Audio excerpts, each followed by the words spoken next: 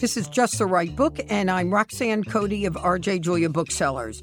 Each week, I hope to bring to you the stories behind the books, talking with some of the very best contemporary nonfiction authors, the conversations you want to hear about the books you need to read. In the category of what might surprise you, I am a baker's daughter and grew up in my father's bakeries.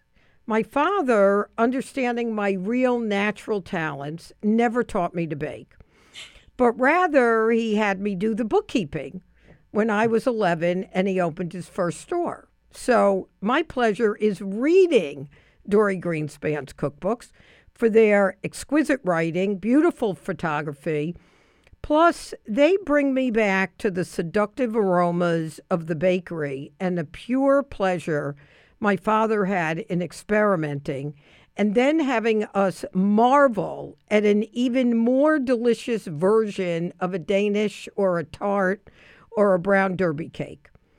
But Dorie's new book, Baking with Dorie, Sweet, Salty, and Simple, is now making me think I can bake. So this is 30 years that Dorie's been a cookbook author. This is her 14th book. And there's a reason she's won 5 James Beard Foundation Awards and has won Cookbook of the Year awards and writes regularly for the New York Times. It's because her recipes work. It's because they're beyond delicious. Her instructions are clear, and her writing is fantastic. I own all her books, and as I said, this one just might get me baking.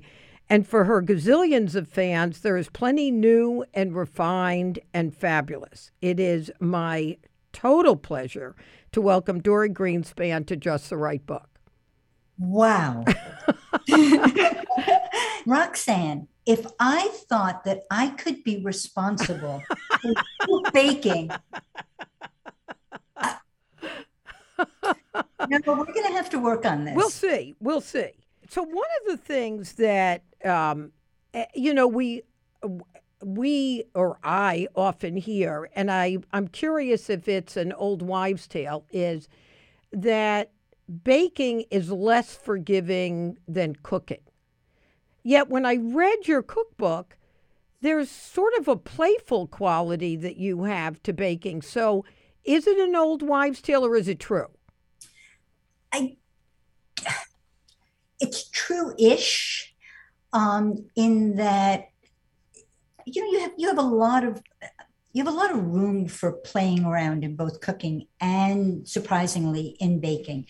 And I think that I was talking to Rex Martin, who was my editor for many years, and we were talking about recipes and how we always think of baking recipes, as you said, as being very precise, and I think they really need to be, and somewhat unforgiving. And yet, when I hear from bakers and I hear what they've done and the mishaps that they've had, and yet they've ended up with something delicious, I think there's all around the edges, there's like wiggle room, and there is forgiveness.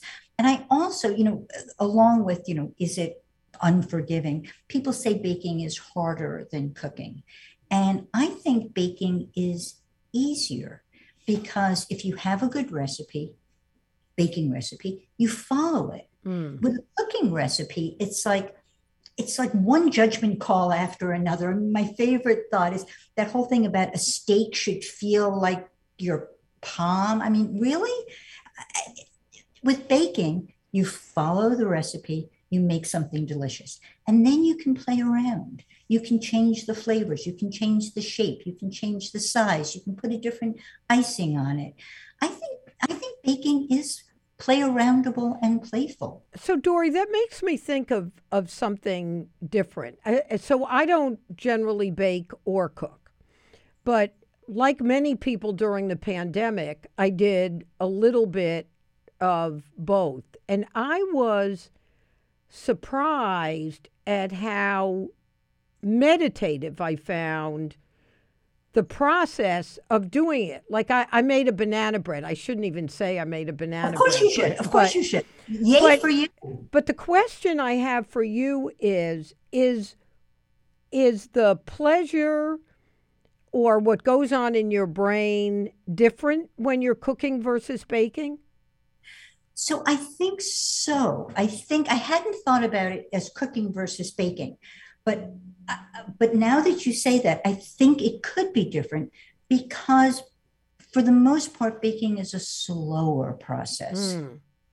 And what I tell people who say, I don't know if I can bake, I want to start, what do I need to be a baker? I usually say patience. And I Mm. usually say, find pleasure in the process. Find pleasure in measuring out the ingredient. I mean, I think the ingredients are beautiful when they're measured out. I just think the raw ingredients are beautiful. The way ingredients are transformed as you're working. I do find it meditative, and I think it's possible that baking can be a more meditative activity than cooking. I mean, certainly think about stir frying, where you're like everything's moving at once, and you're Hmm. wondering, or yes, yeah. I Because hadn't you thought know, of that. Dory, what just occurred to me as I'm listening to you, which sounds maybe new agey, is that you have to be very present to bake.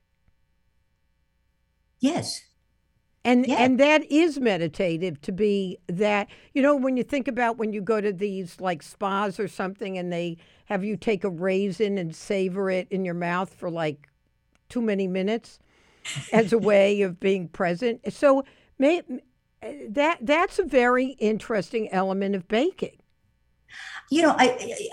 Roxanne, I truly, for all the years that I've been baking and all the joy that I still find in baking, I hadn't thought about it quite like that. I mean, I do think it is meditative. I do know that once I start, I feel like I'm breathing Hmm. differently because and you do have to concentrate. So I think when I say that you need patience and you need to, find a way to find the process pleasurable, that yeah, maybe. I mean, it is a slower, you do need to be present. You should be present while you're cooking too. But you just saying, There's a just thing with the saying, fire and the oven and all of that. just saying. But yeah, So, yeah. Dory, I love this story, and if for those who might have heard it before, I don't really care because I think it's so fun. So, you're, a renowned cookbook authority, and one might think that you have been brilliantly and professionally trained at some fancy school. But share with us just how ridiculously you started in this profession. Yeah. So yeah. So I assume we're talking about the fire in my parents' kitchen when I was, Correct. yeah, yeah. That was when I was making my mother didn't cook, so I didn't have models, and I was making frozen French fries, which were the only French fries we had ever, and they were in a box in the freezer. But I had seen short order cooks, make French fries, so I put up oil. I figured you needed that, and big pot of oil. I put a lid on it. When I pulled the lid off, fire. So I was 12 and I had never been in the kitchen before and I wasn't allowed back in after, but I got married when I was 19 and I was a student. Michael had his first job. We were on a very tight budget. But I wanted to learn to cook. I had this vision of our apartment being the place where everyone would come. And I wanted to feed people. I wanted them to stay and talk. And I wanted it, I knew that I wanted food to be part of our life. And so I taught myself to cook from cookbooks. And you never were professionally trained. No, but I was lucky. I wasn't trained. I didn't go to school. I didn't take classes. But I did have the chance to work with some pretty fabulous people, great chefs who were Well, why'd they let you work for them if you hadn't Oh, been I doing didn't it? exactly. Okay, okay. I made it sound like I worked for them. No, they would never have allowed me to work for them. It's just, I did, yeah. So I did work at, I worked at a restaurant for 1 month, and that's when I was fired for changing their recipe. mm, Yeah, I was fired for, I wrote briefly about this, that I was fired for creative insubordination. And I that's mentioned a that, great thing to be fired for.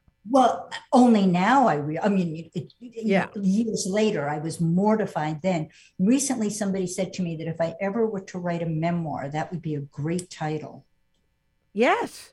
Creative Insubordinate, or it would be a good self-help book too, probably. But Yeah. anyway, I was fired for that. And then I worked in another bakery, and I quit because I knew they would fire me if I didn't quit. I was terrible in a bakery. But when I started writing about food, I had the chance to work alongside chefs in order to Mm. be able to learn their recipes and write them for, I worked for Elle magazine for years. And they used to, when Elle launched in America, they had gorgeous food pages. And so I got to work with amazing chefs who were really open and generous and helped me and taught me. And so that was cooking school for me. All right. So cooking school for me. Here's one of the things in the cookbook that I really want you to help me understand that I could figure out how to make it and anybody else who's starting out in baking. So I want to make brioche. Now, you Okay. have the most beautiful picture of a brioche in this book. Somebody just made it and posted their loaf on Instagram. And I sent it to 3 people because it was so beautiful. Well, do you have it? Okay, so of course we know that anything that was ever made was originally made by hand. And when I did take, I don't have a mixer. I okay, gave it away. I had a big KitchenAid mixer. And when I moved from our house of 30 years, I thought, I haven't used this maybe in 30 years, and I don't know who I gave it to. But I could invest in another one if I thought I could make brioche. or you could come make brioche with me and decide if you want to Okay. make. All right. Good. Perfect.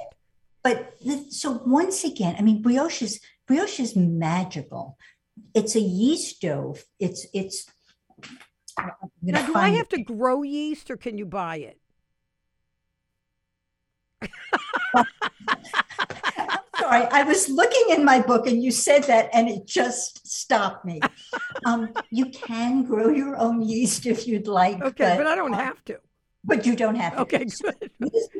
this is grow your own yeast. This is the picture of Like, the. how gorgeous is that? It is, and it's so delicious. So it's an enriched. It's called an enriched loaf because it has milk and it has butter and it has eggs. So it's rich. It's almost. It's not sweet, but it's almost sweet. I use this dough to make sticky buns, which are really sweet, but I also use it to make babka. You have to beat, beat, beat. But I find it fascinating because when you put the butter in, there's a lot of butter in brioche. That's why I like it. Right, the dough kind of separates, and you think, "Oh no, what's happened?" Then you put more butter in, and you keep beating, and it comes together. And you watch. It's like the I don't know how many stages, but the 5 stages of brioche. You watch this dough change, and it is just the dough itself is beautiful. It's got a satin look to it, and when you stretch it, it just pulls, and it's really satisfying to me. So if I read this recipe, where would I screw up? Where's the danger of my screwing up? You might not. I feel like Paul Hollywood when on the Great British Baking Show, when they get their technical challenge, and they'll say, "And what's your advice?" And he'll say, "Well, your timing, or you could not beat it enough." Okay. This dough that really takes a beating, and also has several rises. So it's a project. It's a project. But when you make it, it feels so good to have made something this beautiful and this delicious. All right. Now, what recipe would you pick out in the book as the simplest? So I was, okay, I'll give you a recipe. I never answer this question. I Okay. always write, people say, where should I start? And I always say, well, choose something that you would like to make. The hell with that answer. Let's come up with something Right. really Okay. simple. So that's right. So I'm going to give you, I knew it. I knew it. Hold one second. So I'm working with a copy of the book that I dropped from a very high place and the binding came off. Broke. Yeah, but now I feel attached to it. It's like, Why so, not? right? I feel, so the everything cake, Oh, right? good. I was going to ask you about that. This is where you That's on start. page 129. It's on page 129, and here's a picture of the everything cake. For people So on the podcast, it's I know beautiful. they can't see, so I'm going to describe it for them. So the everything cake is it's really simple. It has, wait, I can't, wait, 1, 2, 3, 4, 5, 6, 7. It has 8 ingredients, and I think it has 9 variations. But you don't need a mixer to make this. You just it's a bowl, and you just stir the ingredients. It's a very plain, but comforting cake that can be just played around with. So in the book, the picture has pieces of tangerine, but you could put apples, you could put some booze in there, you could put some dried fruit, you could put berries, you can take tea and mash it between your fingers and add it to the Roxanne. If you make this cake could keep you going for months. You could keep changing it all year. Fabulous. This could be your signature. Yeah, I'm looking for one. This is your house specialty. Okay, I'm on it. So, Dorie, in your introduction, speaking about the book, you talk about let me see, I think I wrote it all down, that you've got an editor, an agent, a recipe taster, a tester, a copy editor, a publicist, a photographer, a stylist.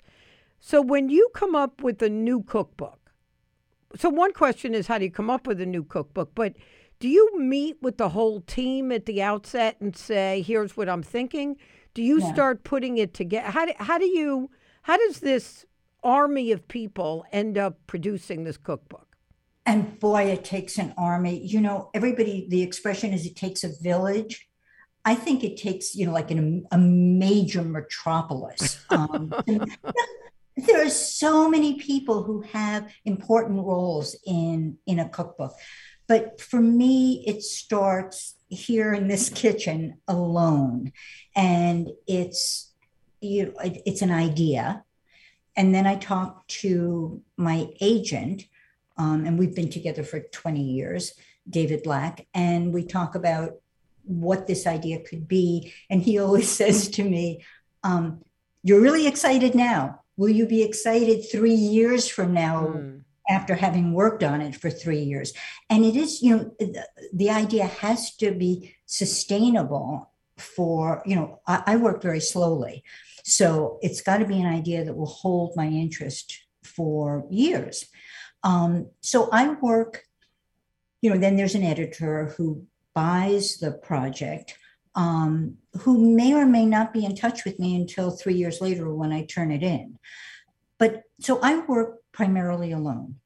I work here in this kitchen. Here's my notebook. I work in pencil and paper. I write everything down.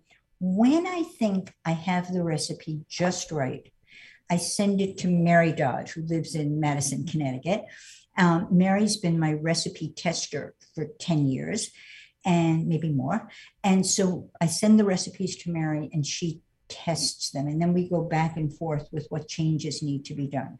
Then it goes to the editor who edits. Then it goes to the copy editor who copy edits. And it's at that point that the metropolis comes assembled. Yeah. So then it's photography. The photography is done after the manuscript has been written, submitted. And so it's the photographer, the food stylist, the prop stylist, then it's the art director and the book Because the designer. photography is extraordinary in this So book. Rebecca Marks, who writes for Eater magazine, did a review of the book and she called the photography relentlessly gorgeous. Mm, that's lovely. And so the team that did the photography, um, I knew it was Mark Weinberg who did the photographs, and I had met him on a shoot for Yankee Magazine and knew I wanted to work with him. Samantha Sinevaratne, who did the food styling, and I had two of her books and loved her work, two of her own cookbooks. And then Brooke, whose work I knew from Food 52, but I'd never met her. And Sam had an assistant, Laura, but the photographs were done, Laura Manzano, the photographs were done during COVID, pre-vaccine in the really before times. And so I couldn't be in the studio with the team. They Wow. photographed and they had a very lean team. Only Sam had an assistant. Normally there would be more people on set. And so they worked in a studio and I worked on Zoom 12 hours a day away from actually, touching and tasting and talking to them about it, but seeing it and talking about So who made Sam, wow. yeah, Sam Sinevaratne. So she did all the baking. And there's so much. So I'm writing a newsletter these days, twice a week. Twice a week? Yeah, maybe yeah, twice a week. What's It's the link? called, How did somebody find the yeah. newsletter, So Dory? dorygreenspan.bulletin.com. dorygreenspan.bulletin.com. Okay. And I've been writing about the people who've worked on the book. And I wrote about Mary and I wrote about Mark, the photographer. And I just talked to Sam yesterday because I'm going to be writing about her. And I said, how did you ever organize this?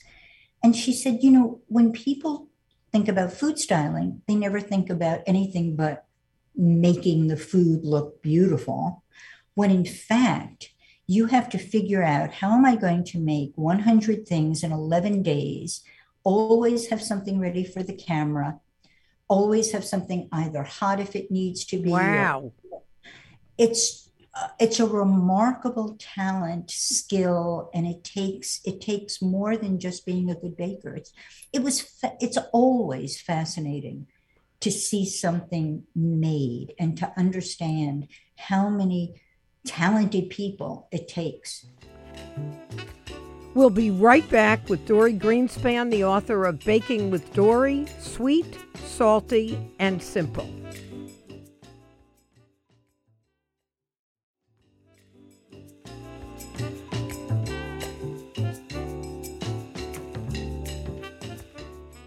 Dory, so you had mentioned earlier about that it takes place right there in the kitchen. One of the things I was thinking about as I was preparing, it's always cracked me up that you live in Westbrook, Paris, and New York.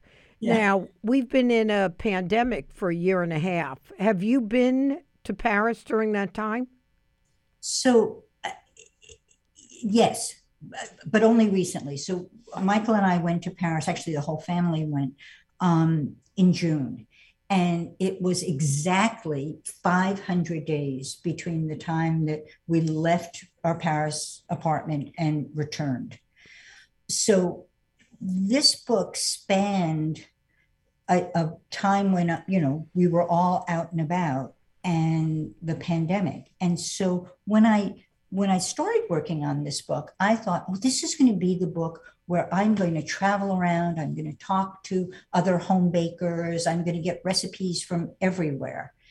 And I had a few months like that. And I have recipes in the book that come from people I met in Stockholm and Copenhagen and Lisbon. But the rest of the book came from Stop and Shop, Big Y, Bishops, all the local markets, because Yeah. the largest sector, the most of the recipes were done here in Westbrook, under confinement or in confinement. Because Dory, when one of my favorites of your cookbooks, one is Sweet Times, which we'll talk about in a minute because it's the first one that I owned, and the bookstore was open, and it was the first one you did. But my other favorite is Around My French Table. So when you read that book, which is what I did, I read it. You're transported to Paris, to a lifestyle, to a way of entertaining, which is different than what you would do in Manhattan or different than what you would do in Westbrook. Did that change what you thought of as the recipes to include in this book because you were more based right here? So I think I've been changing through the years. I've what I like to eat, what I like to make, what I like to share with friends has just gotten simpler and simpler and simpler. So in many ways, this book, even if I had, if only there hadn't been a pandemic, it might have been more international, but it wouldn't have in feel. Yeah. It wouldn't have been different from what it is. But I think I'm always inspired by my life in Paris and the people I know there and the way they cook and the way they entertain. I mean, I remember reading that book and getting such a visceral sense of the ease with which entertaining and being together occurs that feels different than it might here in the States. It feels so. So I'm in Paris, obviously less than I am in America, and yet I feel like I see my French friends more often than I see my American friends. Somehow the days in Paris seem longer. There's more opportunity to get together. I don't know whether that's because you can just meet for a drink in a cafe more easily than you can here. But I never, get in touch with somebody and say, come for dinner, and they look at their calendar and say, yeah, 6 weeks from now I have an opening. All of this, of course, we didn't have this without the pandemic. Yeah. But I don't know. I just feel like it's easier to be together. Certainly the evenings are longer.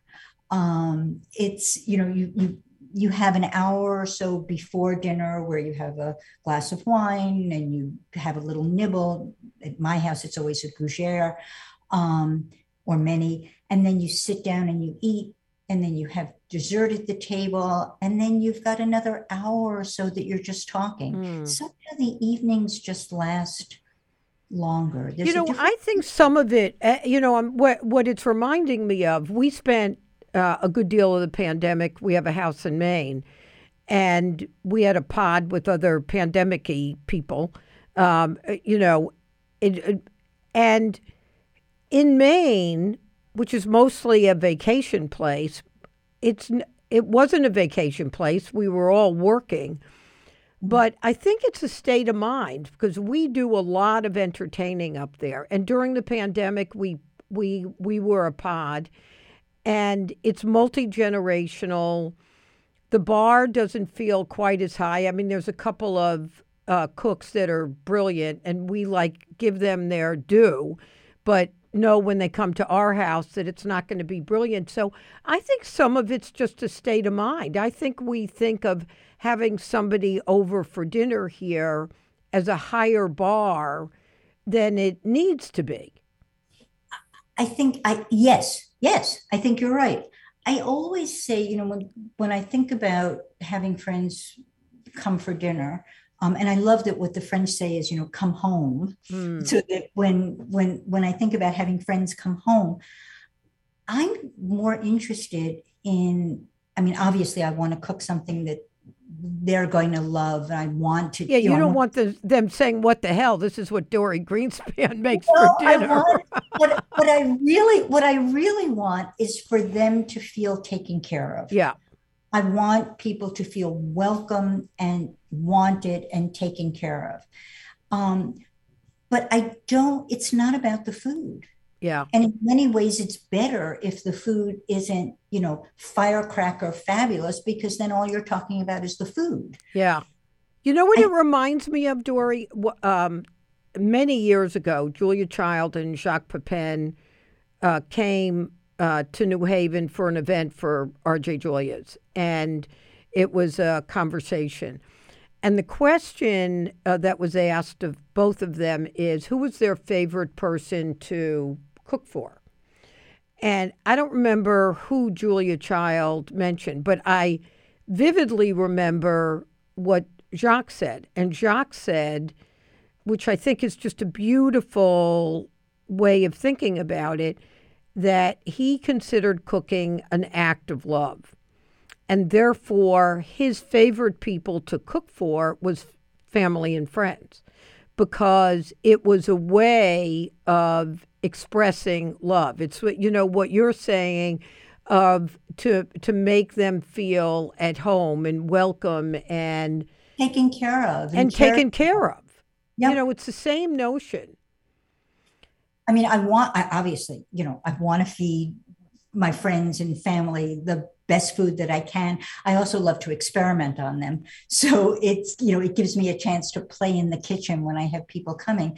But the most important thing is that sense of people being together, being happy to be together, and having a chance to really talk to one another. Now, did Josh and his wife and your adorable new granddaughter pandemic with you?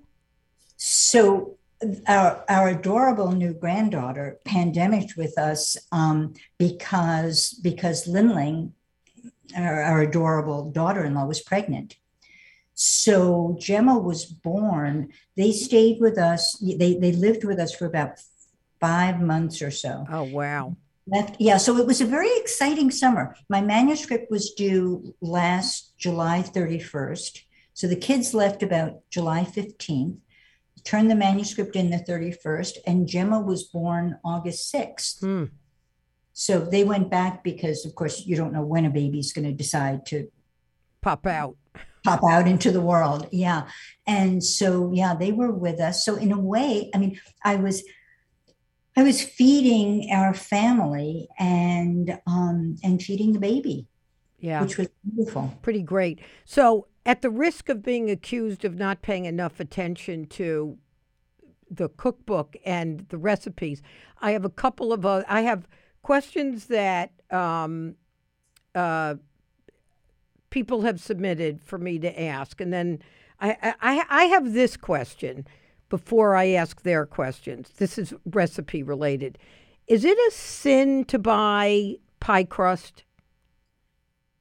Does it make a big difference? Okay, so I was thinking about this yesterday because it's not a sin. I would rather that somebody buy a pie. If buying a pie crust makes the difference between having pie and not having pie, buy a pie crust. Okay. Right? But is there a but? But I've never found, and if anybody knows of a store-bought pie crust that's delicious, just, let me know. They don't bake, they bake up more they hold more brittle, right? They don't have much flavor. And I really believe that the pie crust, that a tart shell is more than just the thing that holds the filling. It's its own component. It should have great texture. It should have flavor. So it's not a sin, but boy, it's nice if you make your own. But you know what? It made me think of one of your recipes that I want to try is called apple pan dowdy. That you could make if you've never made a pie. Because there's no crust at the bottom. There's no crust at the bottom. So which I liked. So this is a perfect one for you. Okay, all right, good. Everybody else. So a pan dowdy is, you make it in a pie dish, but there's no bottom crust. So it's almost as though you were making a crisp. And instead of putting a streusel topping on, or, plum topping, you take pieces of pie dough And this was probably created to use scraps, and you just put them on all higgledy-piggledy. You do them in triangles, right? I did them in triangles, but you could just do them in just like pieces. Any just like cut out. Circles. I could do circles. You could do a circle. You could take a cookie cutter away. I know that not that people who are listening to the podcast won't see it, but those of you who are here, it's a little shiny. That's a beautiful panned out. Yeah. It's not, it doesn't need to be beautiful. And for this, if you wanted to take store-bought puff pastry, let's say, roll it out, cut it into pieces, put some sugar on top. It's a great dessert. All right. So here's my next question. This person is interested in knowing if you have any rules of thumb for prepping ahead or freezing baked goods, like what can be frozen, what can't, and how far in advance can various items be made. So in Baking with Dory, I have instructions for storing. So I tell you, if you can make something ahead, if it can be frozen. So many things can be frozen, and some things are even better when they're frozen. You can make pie dough ahead of time and keep it in the freezer. I have a whole cocoa cranberry Linzer torte in the freezer. It can go in, it's unbaked, and I'm just going to bake it from the freezer. Biscuits, the little cutout, the dough for biscuits can be frozen and baked straight from the freezer. Cookie dough. There's your little cheese balls you keep in the freezer. I was just right? going to say the gougere. Yeah. Gougere. So I double the recipe. I make about 100 gougere. I scoop them out with an ice cream scoop. I don't pipe them. And when they're frozen, I put them in the freezer, and they all kind of stick together because I scoop them very close to make room for all of them. Separate them, put them in a bag. And then when company is coming, or when you would like something lovely with a glass of wine, you just bake them straight from the freezer. So I do give instructions, and baking is really, if you do it right, if you pack really wrap everything up well, things can stay for about 2 months. Okay, here's another question. So many people are avoiding gluten these days. Does that make baking more challenging, or does it challenge you, push you to try new ingredients? So, baking gluten-free is a challenge, and there are people who do it, for whom that's a specialty, and they great. In fact, Camille, what is her new book called? Camille and Vinny, or Camille Vinny, help, because I'm sure you have it. Her new gluten-free baking book is wonderful.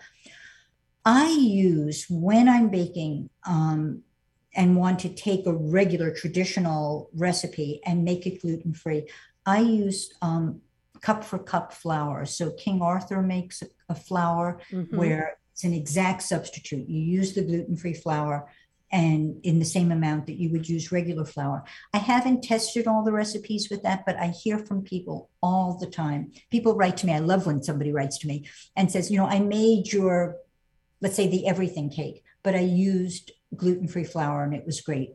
So I've never, I haven't had a fail with it. But this is not something I'm an expert at.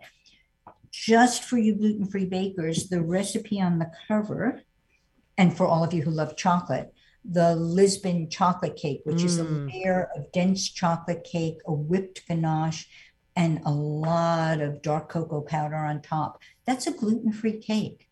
Yeah. So the other... Thank you. Somebody put up Kenia Vinny. Yes, and you have the book at the bookstore. Oh, great. Yeah, it's a good recommendation for gluten-free baking. Great. Thank you. Dory, one of the stories I love in the book is about you reinventing the world peace cookies. So share with us that story. Daring. So the world peace cookie, for anyone who hasn't made it, I Googled the other day, and there were 316 million references to the world peace cookie. Jeez. It's a dark chocolate, it's actually cocoa based cookie that's a cross between shortbread and an American chocolate chip cookie.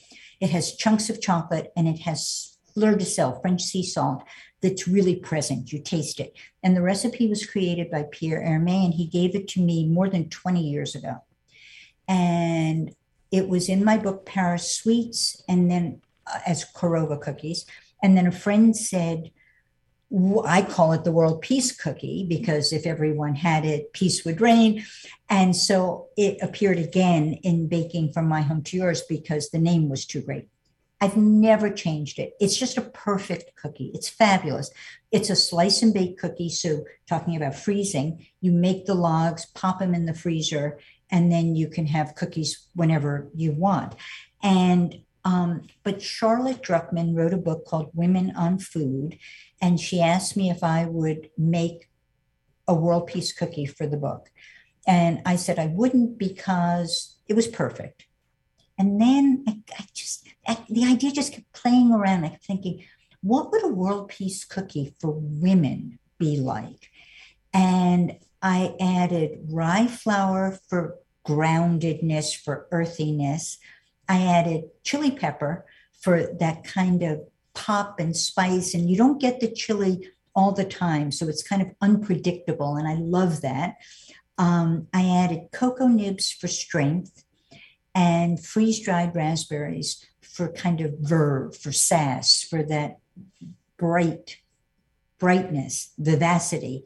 And it turned out to be a good cookie. So that's World Peace Cookie 2.0. I think that was the thing I decided I'm going to try to make first on my own. And then I'm going to come to your house and we're going to do brioche. I would love to do brioche with you. I'm serious. Okay. No, I'm very serious.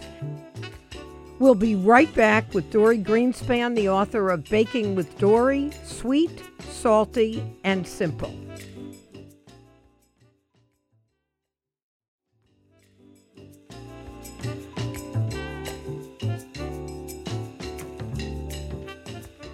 So here, I'd like to close with this. And first, I'm going to read something that one of our listeners sent in, and then ask you a question. So this, I think it's a woman, but it might not be.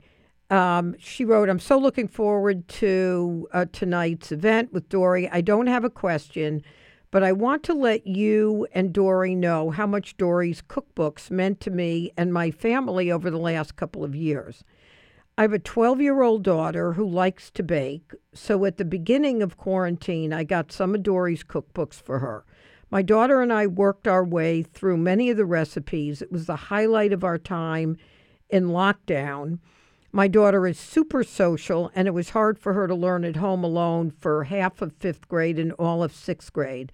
The thing she looked forward to the most was baking.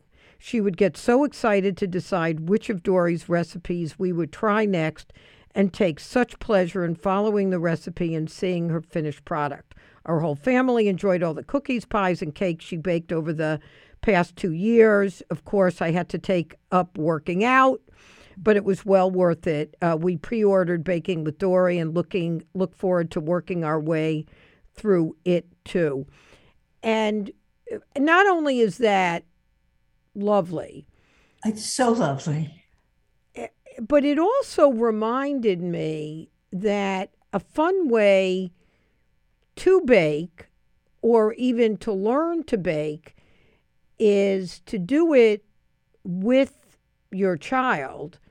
But the other thing that it really made me think about is, teenagers don't necessarily love talking to their parents. Somehow they wander in the desert for a while and they think, we're dumber than a doornail or boring or whatever. But doing an activity like baking or cooking with them, like Jacques got our son, Edward, very interested in cooking because Jacques did it with Edward. And this is years and years later, and Edward's love of cooking came from that. What do you have advice for people who want to think about doing that, or should they start with cooking versus baking? No, I think you start with baking, but first, this was such a touching. Isn't that Thank you. great? Yeah, thank you for whoever wrote it, and thank you, Roxanne, for reading it. It's really Pretty tough. great. Yeah. So I actually think that baking is, if you're looking to start family time, or time with a child. Baking is so hands-on. There's so many opportunities to touch the ingredients. And it's such a treat. It's not your, I mean, it's wonderful to make dinner, but you have to make dinner. Baking is kind of an extracurricular activity. It's something that's fun, that you can do together, and that you have something that's really a treat at the end. And I'm thinking, years ago, I was at a book signing in California, and there was a little boy sitting on the floor, and he had a copy of Baking from My Home to Yours. He was 3, I think, and he was looking through the book as I was talking. And when I was signing books, he and his mother came up, and his book was a mess. It was all misshapen, and the pages were bulging. And his mother sat him down on the table where I was signing, and he opened the book and he pointed to something. He said, "I made this." And his name was Austin, and Austin and his mom had been baking. They started when he was 2, and she had a Polaroid camera, and she took a picture of him baking each recipe, and she put it in the book. She marked the date that they did it. Wow. And she said this was her baby journal for him. Huh. This was how, and That's a great story. I just love that. And so my granddaughter is 16 months old. So I think I've got 8 months before I buy a Polaroid camera How and great. start baking with her. I love that. So I want to close with this question, Dory. So this is your 14th book, is that right? And when you start a book, knowing how thoughtful you are about everything, you must have an idea in your head of what you hope it does when it's out in the world. So with this book, you use for the first time words like sweet, salty, and simple. So when you birthed this book and imagined it out in the world, what did you hope it would do? I have the same hope for every book. I teasingly say that, I'm an evangelist for home baking. Mm-hmm. Somebody called me a cheerleader today, and I thought, yeah, that's what I am. I always hope that it will encourage people to get into the kitchen and to bake, to cook, to make things that they love, and to share them with people that they love. I mean, Roxanne, when we started talking, and you said this book might be the book that makes you bake something, Mm-hmm. that nothing could have made me happier. Really, that's all I want. I want people to get into the kitchen and bake. And, the best would be someone like you discovering that there's joy in baking. Well, my father, if I start baking, my father, God bless him, will be laughing up there somewhere in the ether that his daughter, that he thought was hopeless as a baker, would be baking that way. Even the idea of that, Dory, as you said that, even the idea that would make my father either, metaphorically or literally smile that I was baking would be enough to motivate me to bake. I'm here to bake with you anytime you want. You know where to find me. I do. Dory, thank you so much. I love all your books, but I've never read one with the idea that I might make something from it. I love it. I love this. Thank you. All right. Thanks so much, Dory. Happy holidays. And to you and to everyone who's here, thank you. Okay. Thank you so Be much. well. You too. We've been talking with Dorie Greenspan, the author of Baking with Dorie. You've been listening to Just the Right Book with Roxanne Cody, brought to you by LitHub Radio. Produced by Roxanne Cody, Michael Selleck, Johnny Diamond, and LitHub Radio. Our editor is Justin Alvarez. The original theme music is by Kurt Feldman. You can subscribe to us on Apple Podcasts, Spotify, Pandora, or wherever you listen to podcasts. I'm Roxanne Cody, and thank you so much for listening.